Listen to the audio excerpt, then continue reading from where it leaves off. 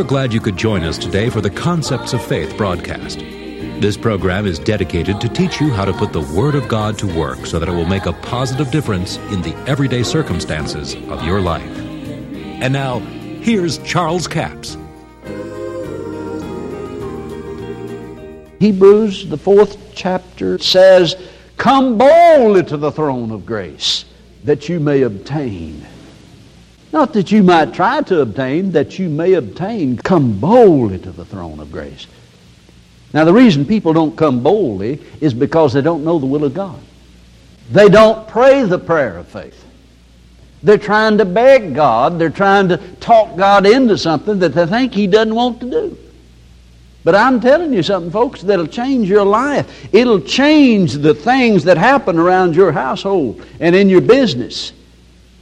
If you will spend the time to find out what the will of God is and find the promise to stand on and confess until faith comes, if it takes you 2 years to generate the faith from that promise, wait 2 years before you pray. And then pray the prayer of faith. And you will receive an answer. I remember the Lord said to me one time, He said, "Son, don't ever pray for anything you can't believe me for." Boy, I tell you, it shocked my theology. I said, "Well, I'll tell you one thing, it sure shortened my prayer time." Because I just prayed a scatter load, to heal all the sick, bless all the missionaries, and save all the lost, you know. Why, there wasn't any way on earth you could believe for that. And I think that's the way a lot of us have been. But we need to rightly divide the Word. Now listen to what Jesus says concerning this. We're here in the 11th chapter of Luke.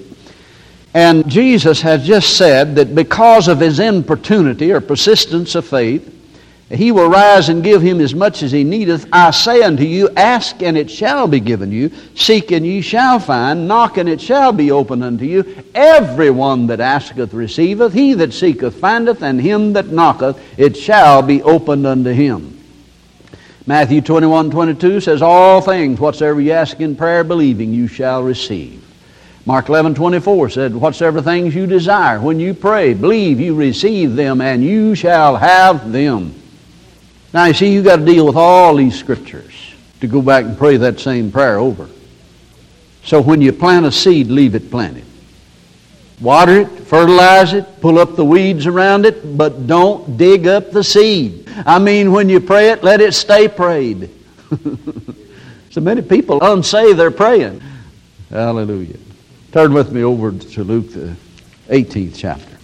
Verse 1, and he spake a parable unto them to this end, that men ought always to pray and not faint, saying, there was in a city a judge, which feared not God, neither regarded man. And there was a widow in that city, and she came unto him, saying, avenge me of mine adversary. And he would not for a while, but afterwards he said within himself, though I fear not God, nor regard man, yet because this widow troubleth me, I will avenge her, lest by her continual coming she weary me. And the Lord said, hear what the unjust judge saith. Now I've heard this preached and taught, that now this is God. This is what Jesus is teaching us, that you just got to keep on coming like this little widow woman came to God. How in the world could an unjust judge be a type of God? I mean, he feared not God, neither regarded man. How in the world could he be a type of God? He's not. He's a type of the devil. And this little widow woman is the type of the believer.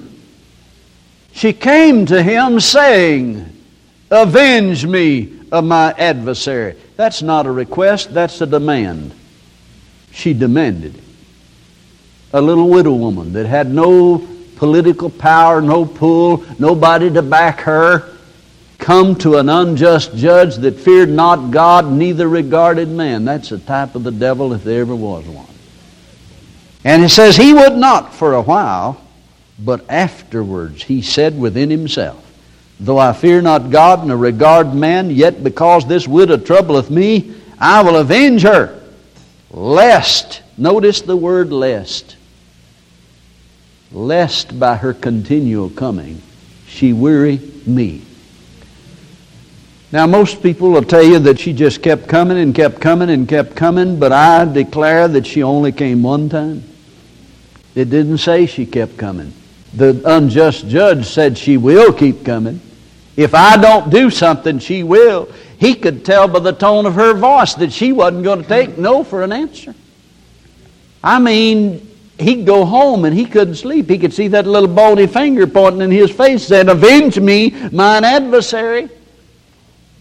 And he said, "Though I fear not God, nor regard man, I will avenge her, lest by her continual coming she weary me." And the Lord said, "Hear what the unjust judge saith. And shall not God avenge his own elect, which cry to him day and night, though he bear long with them? I tell you that he will avenge them speedily.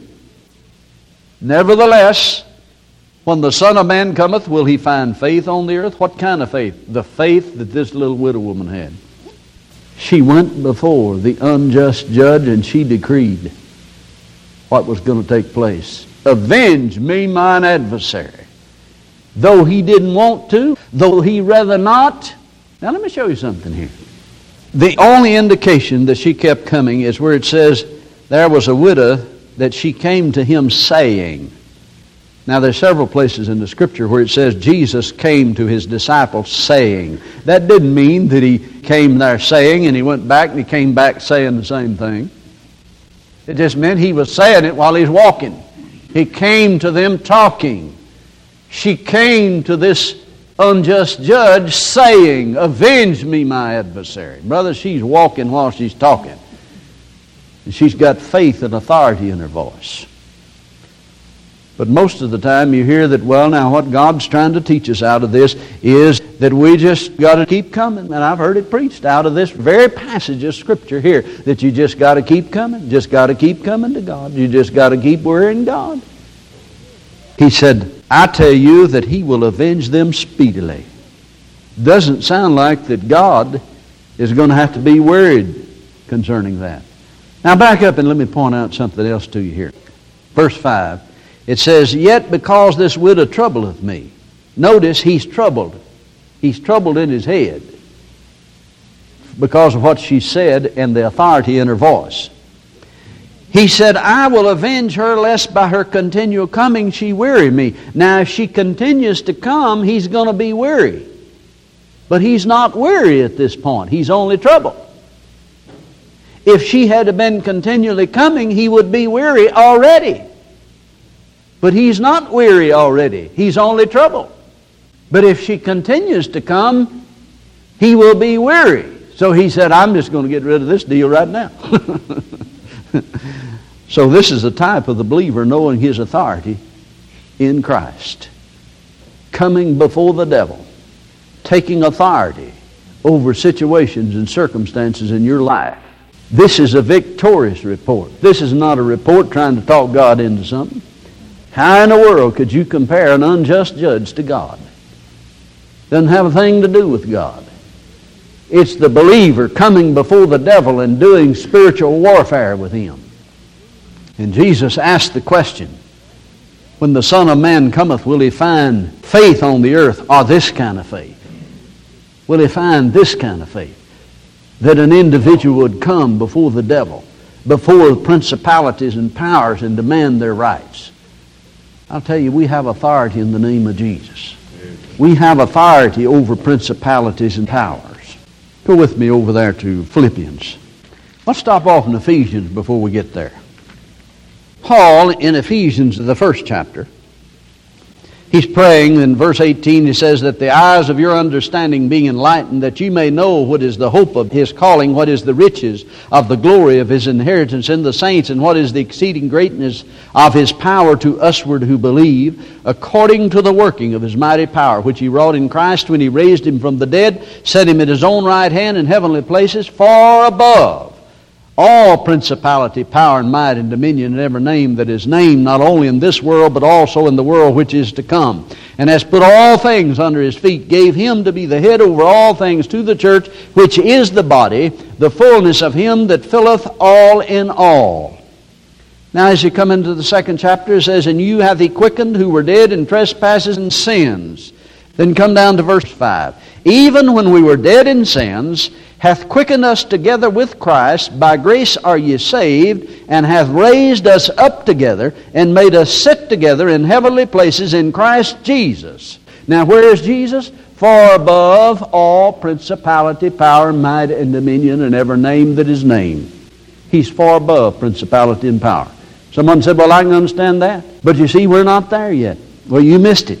He said, "And he hath raised us up together, and made us sit together in the heavenly places in Christ Jesus." Now, I have sense enough to know we're not there physically, but we're there in spiritual power and authority. When Christ was raised and seated at the right hand of the Father, as far as God was concerned, the body of Christ is with that authority and far above principality, power, might, and dominion, and every name that is named. Hallelujah.